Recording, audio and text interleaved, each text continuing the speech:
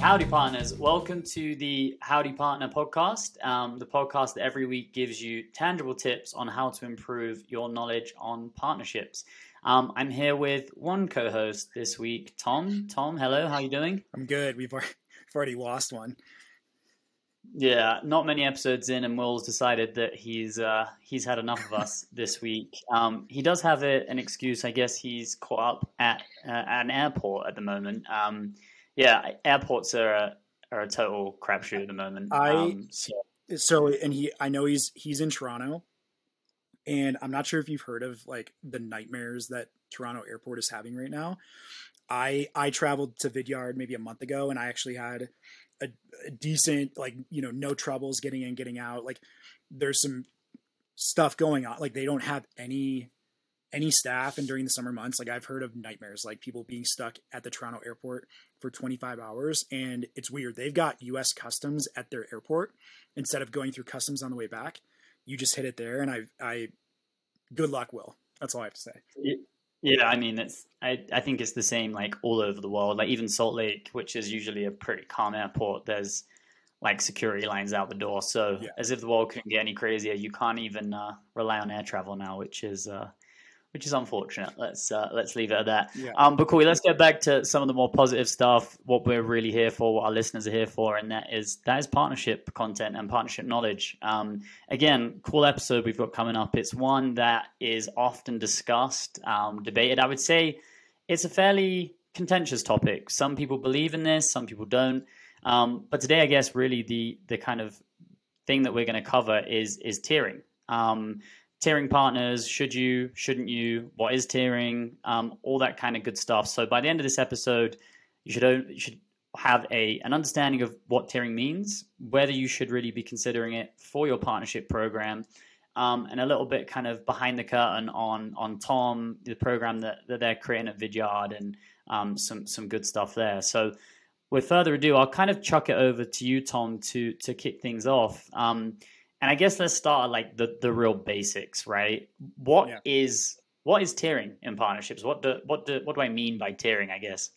Yeah. You can think about it much like products out there have tiered subscriptions. If you buy Spotify, you buy Vidyard, there's different levels of product features, product benefits, but you're also kind of, and I guess on that front, you're actually paying more money. And I know with some partnerships, you may charge a fee, you might not. But at its core, you're looking at different paths for partnerships to scale and succeed with your platform as a partnership. And it definitely takes into consideration what types of partnerships you're running, technology side, so SaaS to SaaS, more of the integration pieces versus the service side. But the principle is still the same, which is, should we be launching a tiering model?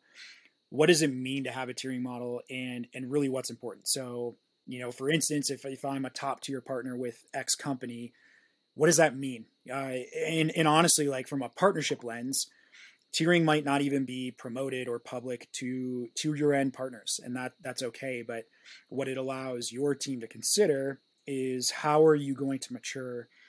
Have you matured enough? Because I think that's a really important piece that we'll get into. But how do you see yourself scaling to the future and building some specific paths that allow your partners to scale faster, or maybe play a more intangible role, an integrated role with your team, versus maybe something that's more like self-serve and guided, where they can still get all the bells and whistles of a partnership. They just don't have managed people. So that to me is tiering. Yeah, it's a good overview, and I think in a similar way that SaaS products have tiers, they're pretty definable, right? Like I know if I'm in a premier tier at Vidyard, I have X amount of capability. If I'm at the middle tier, so maybe dive into that for me a little bit. Like, how do you think through building tiers as it pertains to partnership? What things are you taking into consideration? What behaviors? Maybe just give me an idea of like, how do I build tiers, and what are included in those tiers? Yeah, good question. And there's a couple of different themes here. One of the most important themes that I am very passionate about is like really the mindset play, which I'm actually going to save for the second piece. The other side is do you have partners that stick out as someone who is just succeeding without you even being there? They're clearly vested, they're clearly bought in, and the company's a fit for them to drive mutual revenue together. And what that points out to me is like, wow, do we need to have a partner manager like activate them continuously? Do we need live support as a continuous basis to help that plateau or that hockey stick growth kind of be seen faster versus just kind of sitting back and letting what's happen. So it gets into the idea of like, how should you be tiering, or like what from its like rudimentary basics, how do you build a scorecard to then run your partnerships through to see where that comes out? So you're looking at ideal company profile. Does it align with your company's? Does the product, if it's a tech company, but more importantly, like what's the revenue potential? How big is the partner that we're talking about? What's been their historic context to you? I say that very importantly, like what I'm not suggesting. Thank you, Will. Sorry, my son's down here. I told him to keep. But he's doing his regular guest spot, so it's all good. It's all good.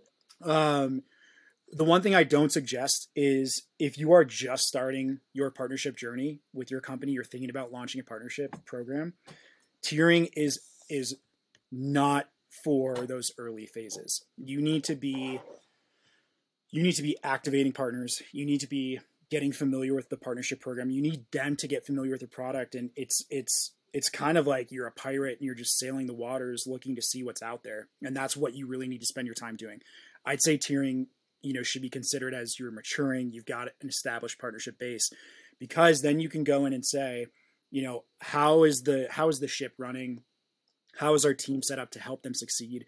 And I'll tell you quite bluntly, like the reason that at Vidyard we are starting to consider tiering is because we don't have enough team members to activate 150 partners. Like there's just not enough time in the day. There's not enough, people power to be sitting there with 40 different partners every week. You're gonna be like scratching the surface, and that's not a knock at our partners. That's just the reality of the game. It's much like being at a service agency. Are you going to keep throwing people to service more clients? And so I think that's a really important call out, is that tiering is for a very mature program. Now you can start to think about it. I believe when you have a scoring mechanism in place, that's a juice. All right, thank you. Thank you. Here, you can take it upstairs. Okay, I gotta continue to talk because I'm talking in a podcast. Oh my gosh. You've got the scorecard, right? You have a scorecard where you can run your partnerships through it, whether that's based on historic ARR, which I was kind of touching on before I went on that tangent. How are your partnerships doing? Clearly that's one of the most important success factors. Are they referring business? And then you start to peel back the layers and you're like, how's their mindset? And mindset is a really important piece. To me, if you don't have that 1 + 1 = 3 type buy-in from the partner perspective, they just see you as a vendor. To be fair, that to me is something where I'm not going to invest my time if they're not willing to either. And sometimes that's a good thing. A lot of times these partners are very self-serve in nature and they know what they can do. So you just kind of let them run with it. But that mindset piece is huge. So just to kind of reverberate, things to consider is going to be, and how you really start to consider tiering is, can you build a rubric? Like, do you have clear data to provide that your partnerships are scaling? Do you have internal, team issues where you can't service all these partners? And then, as you build that scorecard out, like, what's the mindset aspect? Because if you see someone's at the top tier partner, but they're assholes, like, what are you going to do? And that's a really important piece. And I think it just goes unsaid too many times. Yeah. Yeah. And I think the scorecard is an important one, but just touching on one of the points you made at the start of like, and especially I guess the stage I'm at from a partnership program perspective, it's very much like creating a program. And I think I agree with you in the fact that like there's no point in my mind of tiering. I mean, how do you tier unless you've got partners on board and you can actually assess them? One thing I would say, and again, I feel like I call out Crossbeam and Reveal a lot on these calls, but that is for me like a good indicator to at least begin to think about in your mind who is a a more strategic partner than maybe another. So you can see pretty easily on Crossbeam, like, okay, we've got 500 mutual customers. Yeah. For me, that's like a good indicator against maybe another partner where we've got 5 mutual customers, and from there you bucket them based on like, okay, how much effort are we gonna put into that partner. With that being said, like, there's also occasions, and I'm sure you run into it at Vidyard, where you have partners that are competitors, right? Yeah. So I mean, I don't mind revealing it. Like at the moment, Vidyard and Help Scout are talking about maybe a partnership, right? Yeah. And with that, like, I'm aware that for you, customer support is a great vertical for you to approach. And with that, there's a lot of big players. There's Zendesk, there's Intercom. How do you think through, or how does it differ where you've got players that all play in the same market, and say if you're one of your sales reps are asked, oh, who would you recommend for a customer support tool? How does that rubric or that scorecard play into lead sharing, I guess, when you have competing partners? And that specifically is where that like relationship building and mindset element comes in so handy, because I mean, every SaaS platform out there that has partnerships launched, I mean, I would never suggest, well, I don't know if I would suggest it or not, but you should be agnostic to certain verticals. And especially, I mean, like Vidyard's perspective, our goal is to be anywhere, to be everywhere. So we can't just kind of sit back and choose, you know what? Well, Zendesk is the big guy. We're going with them. Sorry, Ben. And that's actually, that's not the case. We want you to be a partner with ours. How dare you? Yeah. And we get to talk more, but the big point there is, and I think it's very simplistic. And this is where like that partner buy-in is so important. If the partner is vested, if they're adaptable, and they show that there's a willingness to scale with your company in a partnership, that is a really key indication as to my value and the value that I can bring us. So it equals that 1 + 1 = 3. And I know that doesn't math out, but that's the 2x, the 3x, the 5x, because we're both so aligned. And a really simple way to consider this is that, you know, let's say Help Scout is, you know, like, you know, that Vidyard or any other platform is not necessarily they're going to be pretty agnostic in your space. So they're going to have competitors that are partners. Sales teams, right? Sales teams, to me, are going after their targets. And you know, they're not, they are super laser focused. For you to break in the market, for a sales team to be so aligned around their product and yours together as a solution, you need to pitch that to them. And so really the products and the companies and the partnerships that can envelop the entire company and help multi-teams scale and align and adopt and be confident in your product. Now all of a sudden you've got teams that are not only talking about their product, but they're bringing up their product and Help Scout together, or they're bringing up their product and Zendesk together, because they've had that education. Someone can spoon feed it to them because they realize the inherent success and possibilities out there. So all that to say, if you want to partner with someone and you know that there's competitors in the space, if you're just going to sit back and let that partnership happen, or just kind of like get emails, maybe refer some business, that's not the win-win mentality. And that's not, you're not going to beat your competitors to having that company really talk about you. So I think you mentioned a couple of things in terms of like what factors are important to you. So I guess one of them you mentioned was mindset. Mm-hmm. The other you mentioned was kind of ICP, account overlap, again. So I guess the only question for you with like mindset and assessing your partners on like how engaged they are, how do you scale that from a partnership perspective? Because when you assess mindset, it's fairly subjective, right? Like for some partner managers, mindset might mean that you're very responsive on emails and you jump on calls whenever they want. To others, it might mean, oh, they're a lot more engaged in like the account mapping thing and they're sending me leads. Like, how do you, I guess, qualify mindset, and then how do you scale that up to a way where people are doing it accurately, right? And they're actually assessing partners correctly. And that is an answer. Well, that question is really important.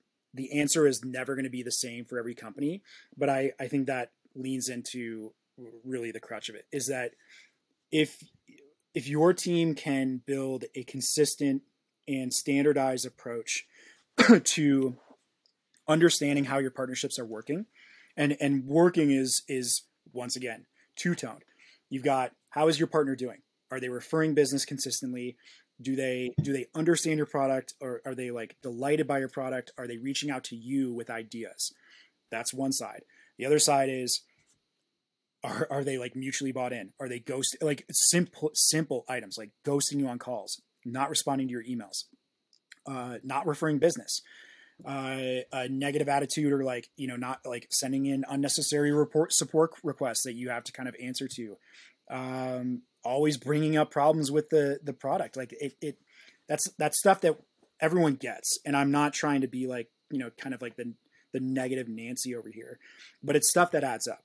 Right. And so when we take a step back, one of the ways that I think teams scale and understand this is, one, especially with partnerships, you need to be very transparent, and you need to be very upfront and honest.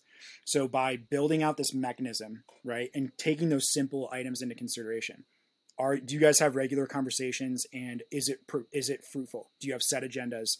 Are you coming out of that with like a game plan and attack? And are you seeing that fruit, like the fruits of your labor pay off? Yes or no?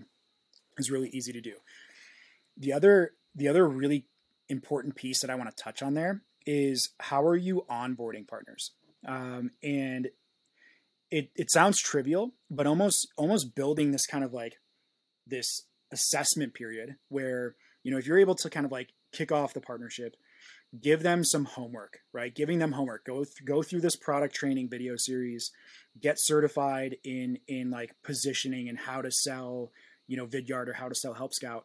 If they're willing to invest time and go through the proper steps to essentially being confident and adopted and launched as a partnership, instead of you kind of spoon feeding that to them, that's a really good indication in terms of the long-term viability of that partnership and the long-term buy-in that they have with your product. Yeah, the training LMS thing is a really interesting thing. It's something that we're building into.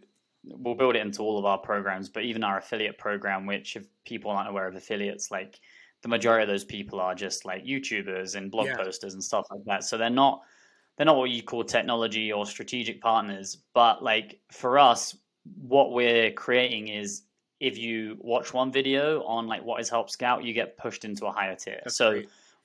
We're doing that for a couple of reasons, and I think it goes back to like, it's a small ask if you want to be signed up to be an affiliate to ask you to watch a 3-minute video on Help Scout, right? That for me is the bare minimum of effort that you need to be a Help Scout affiliate, right? Like, you don't want to put too many barriers in front of people to sign up for the program. So anybody can sign up. But if you want to get moved into that higher revenue tier when you can be earning 5% more, which is substantial from a revenue perspective, just go through, learn the product, and like show that you care and actually understand what we do, right? So I agree. The LMS one is I think a really good equalizer, to be honest. And I was just going to say, you talked about technology earlier, like the use of Crossbeam. Like, rely on technology to help you, aside from just like tiering, rely on technology to your advantage. And I think it speaks to the idea of tiering is not for,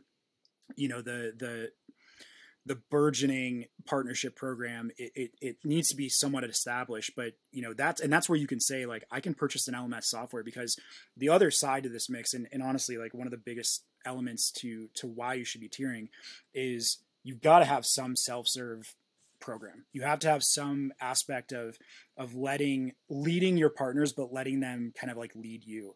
And by them showing investment, by them being able to educate themselves or gather necessary resources, from day one, to say, you know what, I feel pretty good. Like, I can start referring this product and weaving it into our services.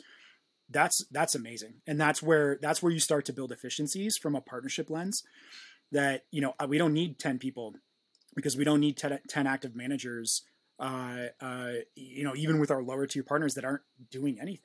And that's just kind of a waste of time. Now, all of a sudden, you've got this, it's like the automated walkway that I'm sure Will is walking on at the airport right now.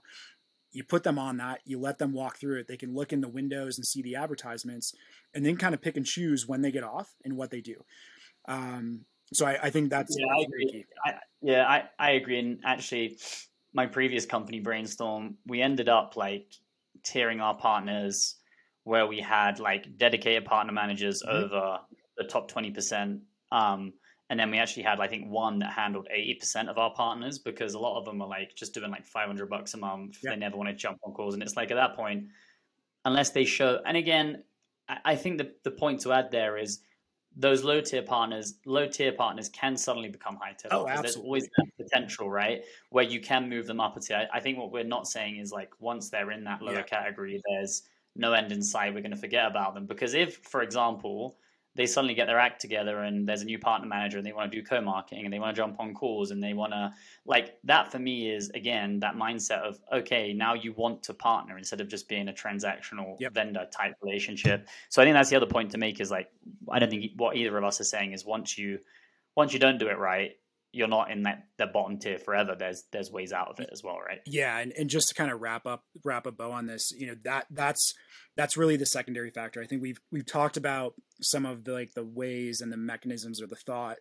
as to when or why tiering might be right for you, and honestly, like how some of the assets or resources that we've talked about can help you initially tier partners, and then at certain milestones, long-term tier partners.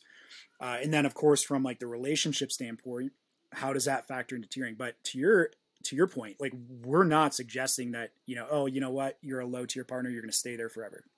You need to be continually reviewing that, whether that's on a monthly, a quarterly basis. And you can use that same scorecard that we talked about up front to kind of go in and say, oh, wow, like XYZ partner just referred, over the past quarter, 5 deals, 3 of them closed, and it was $60K in ARR. Like, should we start to consider that they're like, now the wheels are turning, they're starting to like support the business, and like, let's help them, 5X that. And so that, to me, and I'm going through that right now. I see partners all the time that are like, why don't we need active managers on this? So you just got to find that time. And once again, as long as your team can build a very consistent and structured way to do that, now you're not throwing a lot of variables into the mix when you've got very subjective ways of scoring that are important. And you're able to kind of like think about that and scale ad nauseum. Yeah, and I think, just final point before we kind of wrap up here, in terms of indicators, again, you just made a really great point in terms of, okay, partner that's in our lower tier, let's call it, that doesn't engage, suddenly they generate a lead that brings $60K in for Help Scout. My first thing is emailing that partner manager and said, hey, if we can close 60 grand worth of ARR, the potential for this is huge. Let's start engaging more and creating more and moving them up tiers, right? Getting a dedicated partner manager. So I think there's always indicators that maybe even outside of like the mindset stuff and the relationship stuff, there may just be like an opportunity where they chuck you through a lead and suddenly you've gained a substantial amount of revenue, which is an indicator for you to be like, maybe we should reassess, right? And move forward. Hey, was this just a blip on the radar, or should we start to really pay attention? Actually, like, one of the things that I didn't cover that as you start to scale and mature, we talked about the ICP up front. Like, how does your company's ICP align in like any scoring mechanism to tiering partnerships? Really, it should be your ideal partner profile. And once partnerships start to kind of take off and you're like, you know what, I know who I want to partner with because I've seen 20 of them come through and they've been established for a year. Build the ideal partner profile. Don't necessarily lean on the ICP of your company. Lean on the IPP of your program. Cool. No, I love it. Well, it's been fun. I think everybody that's listened in has hopefully got a little bit more of an understanding of what tiering is, whether you should consider it, and ultimately how it can be a really effective mechanism to scale and manage partners. So, Tom, appreciate the time today, and hope everybody's enjoyed listening. Until next time. See y'all, folks.